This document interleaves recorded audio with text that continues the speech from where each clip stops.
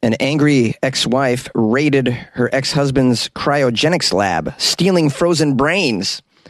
And affordable housing in outer space is now possible as scientists develop cosmic concrete.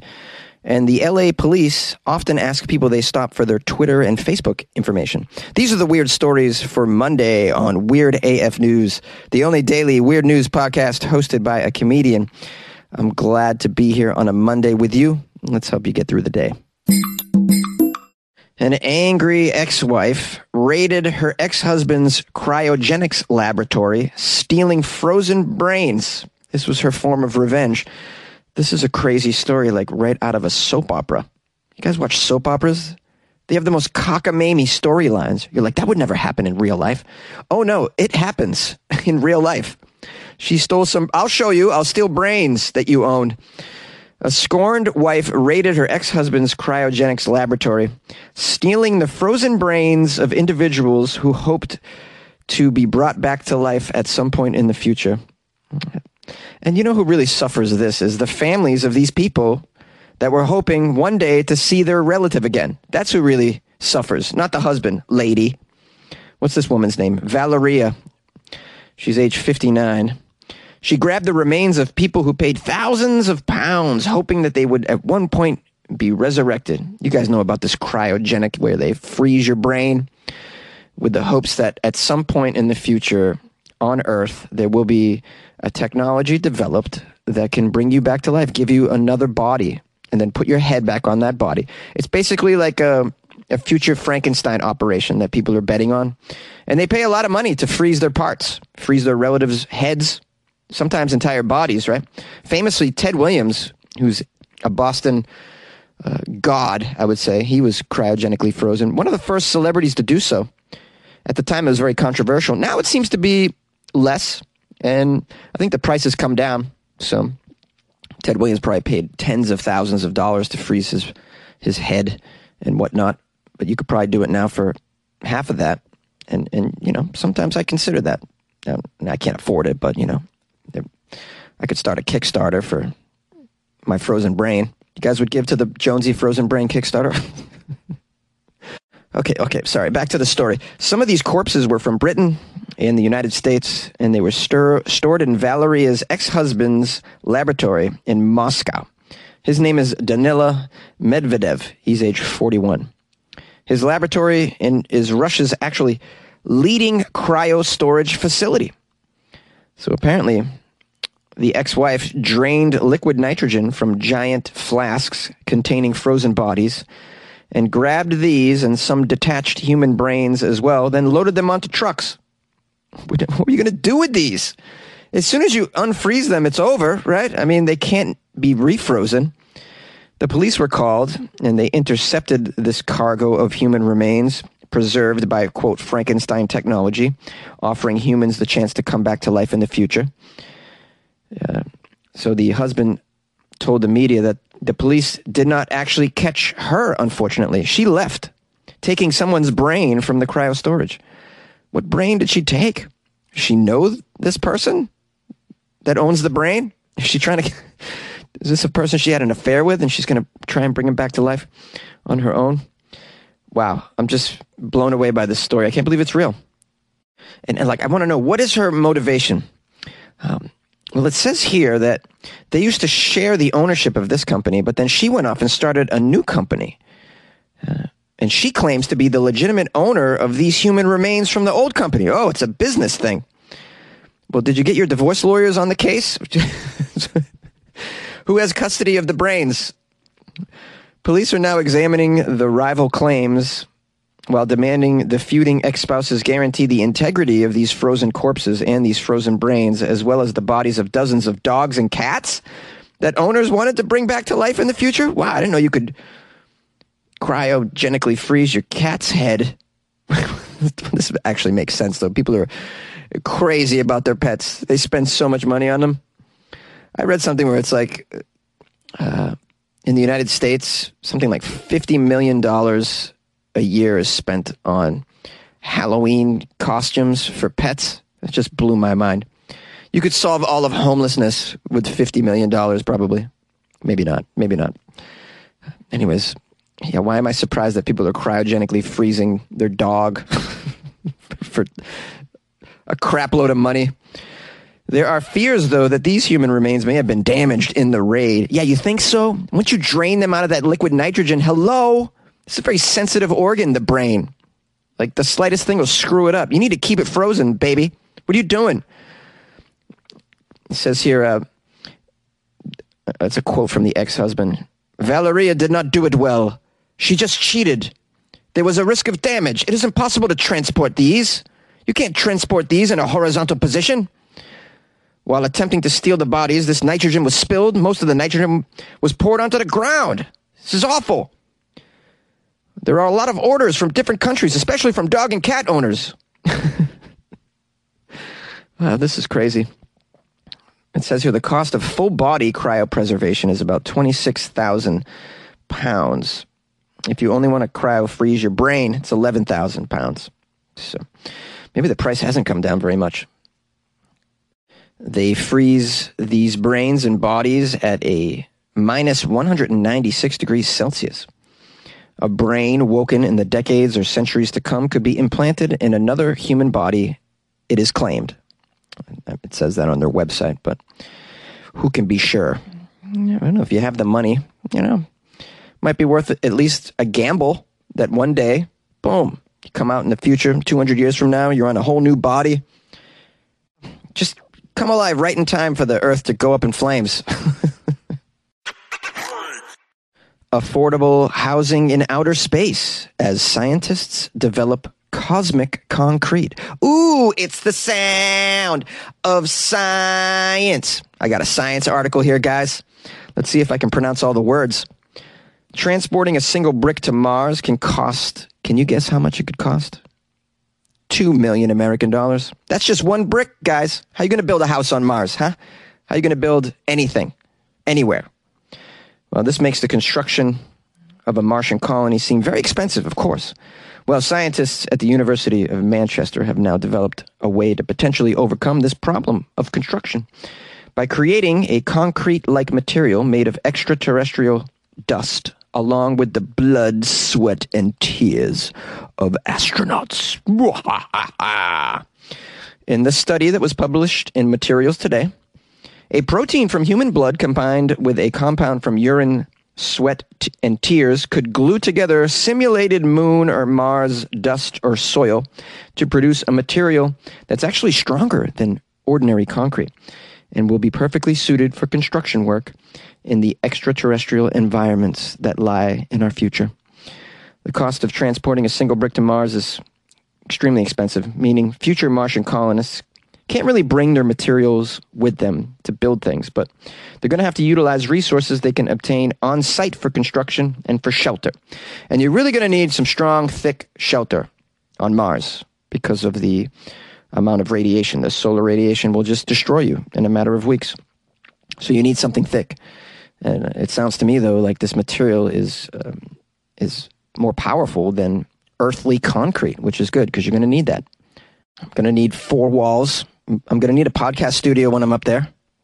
I'm going to need a place to hide when the aliens land and decide to mass execute all of us for trespassing. Now they're giving this cosmic concrete a very cool name. Astrocrete. Hey! Hilarious. Astrocrete. Here's a quote from one of the scientists. Scientists have been trying to develop viable materials to produce concrete-like materials on the surface of Mars for a long time, but we never stopped to think that the answer might actually be inside all of us. They're talking about urine. Using your pee-pee to make high-strength astrocrete. If used as a mortar for sandbags or heat-fused regolith bricks, one crew member could produce enough astrocrete to expand a habitat to support an additional crew member, doubling the housing available with each successive missions. So you get a bunch of people up there pissing on the astrocrete, getting it ready for future people to come and make cat videos on your planet. We're going to make cat videos on a new planet, guys. Scientists have investigated the underlying bonding mechanism and found that the blood proteins as well help the structure. So it's our blood and our piss together with this Astrocrete. Very strange. You'd actually be living in a house that you made with your own biofluids. That's outrageous. A house made with your own pee, and you're living in it. Who would have thought? In a million years, I never thought I'd be sleeping under a roof made out of my pee-pee. Well, this is certainly promising because I've always been somebody, and I still am to some extent, very anti-colonization of Mars because it's just too expensive. And how do you survive the solar radiation? There's just too much of it. It's too hostile of an environment. And I always thought, well, and the expense of terraforming it and or bringing up materials is just, it's not practical at all. But when you have little inventions like this, little steps, so now we don't have to bring up our building materials? That's a big step in the right direction. I still don't know how you survive that atmosphere up there. That's a whole other story. But maybe, technology seems to be solving these problems one by one by one. Maybe someday we really will be up there. I will be recording Weird AF News from Mars.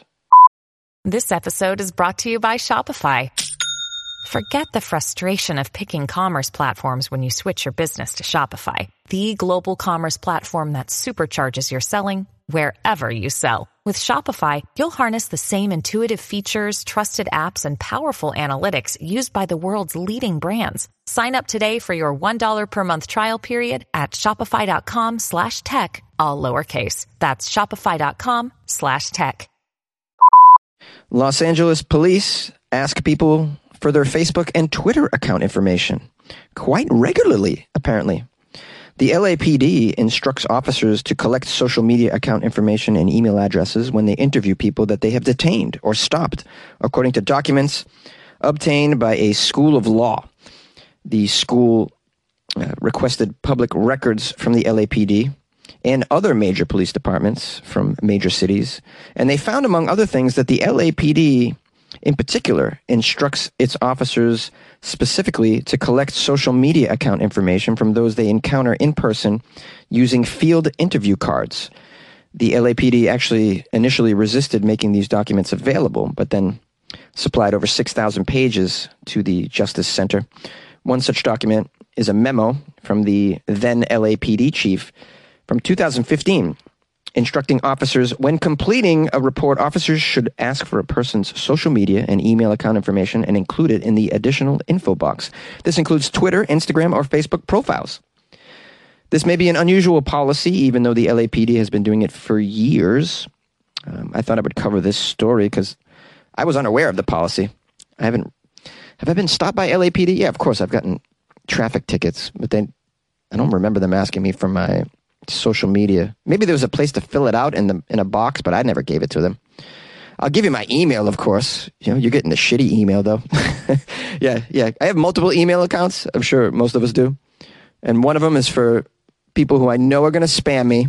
And I'll just use that one for the LAPD. Here you go. You get my Yahoo account, buddy. That's what you're going to get. Now, the article goes into the legalities of all of this.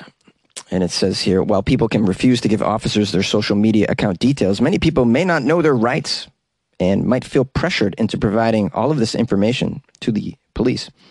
A lawyer is quoted as saying, "Courts have found that stopping individuals and asking for voluntary information doesn't violate the Fourth Amendment, and people are free not to respond or walk away. However, depending on the circumstances of a stop, people may not feel that freedom to walk away without responding. They may not know their rights, or they may be hoping to quickly end the encounter with the police by providing information in order to ensure that it doesn't escalate." I'd imagine that happens quite a bit. Well, you're nervous when you're talking to the police. But if you've done nothing wrong, why would you speak to them? I want no interaction with police at all, unless I deserve to be interacted, maybe I have information to help save somebody about a crime, then yeah, of course. Or if if I did something and they have to talk to me, I try not to do things like that. But in most instances, I'm like, no, I'm walking away. I'm going to take a police interview. No, thank you. What's a field interview? It's defined as a brief detainment of an individual, whether on foot or in a vehicle, based on reasonable suspicion for the purpose of determining the individual's identity and resolving the officer's suspicions concerning criminal activity. Yeah, they do this. They do this to, well, a lot of minorities they do this to. They interview you. Well, now you don't it's not required that you give all that information. I thought I would cover the story because it is, to me, controversial, and I just was wondering if any of you had an opinion on this. Is it okay for the police to ask for such details of your life? Like, I don't want them dipping their eyeballs into my social media ever. I don't want them to know what I'm getting into. If you're a felon, yeah, of course, or a former felon, maybe, because you kind of want to keep an eye on people that, this is just a generalization, but felons also, are a lot of times repeat offenders when they get out. So you want to just keep an eye on them for just for safety. So in those instances, yeah, but if I haven't done anything, I'm not giving you my shit. I don't know how you guys feel about it. Call the show, 646-450-2012. Yay! Hey, fellow weirdos, listeners of the show, thank you for checking in on a regular. I hope you're having a wonderful beginning of your week. I hope this episode gave you a chuckle. Maybe you learned a little bit. Did you enjoy the weekend? I hope you did. Football season. Oh, man, I was so excited. My Patriots lost, but whatever. I don't give a damn. I just love watching football. It's a very exciting time. I had a wonderful weekend. I hope you did as well. If you guys would like to reach out to me with the articles that you have, or just drop me a little message, the email is funnyjones@gmail.com. Also on the Instagram @funnyjones or Twitter @funnyjones as well. Lastly, I'd just like you to, if you had a moment, check out the Patreon, which is a way to support the show, keep the show going, help Jonesy keep the electricity, and try and maintain my caffeine levels as well. How much do I spend a month on caffeine? You don't even want to know. So to join the Patreon, it's patreon.com/weirdafnews. And it's for as little as $2 a month, which is like buying Jonesy a shot of espresso. Why wouldn't you buy me a shot of espresso per month? Of course. You can join the Patreon, and you actually get extra content. So, and I put some things in there quite often. Just yesterday and this morning, put stuff in there. So, yeah, the Patreon's a really cool thing. Extra Weird AF content. If you like the show, you'll like the stuff that's in there. And you get that good feeling knowing that you're supporting a 5-day-a-week weird news show that's run by just one dude in a closet. So check it out. Patreon.com/weirdafnews. I love you. See you tomorrow.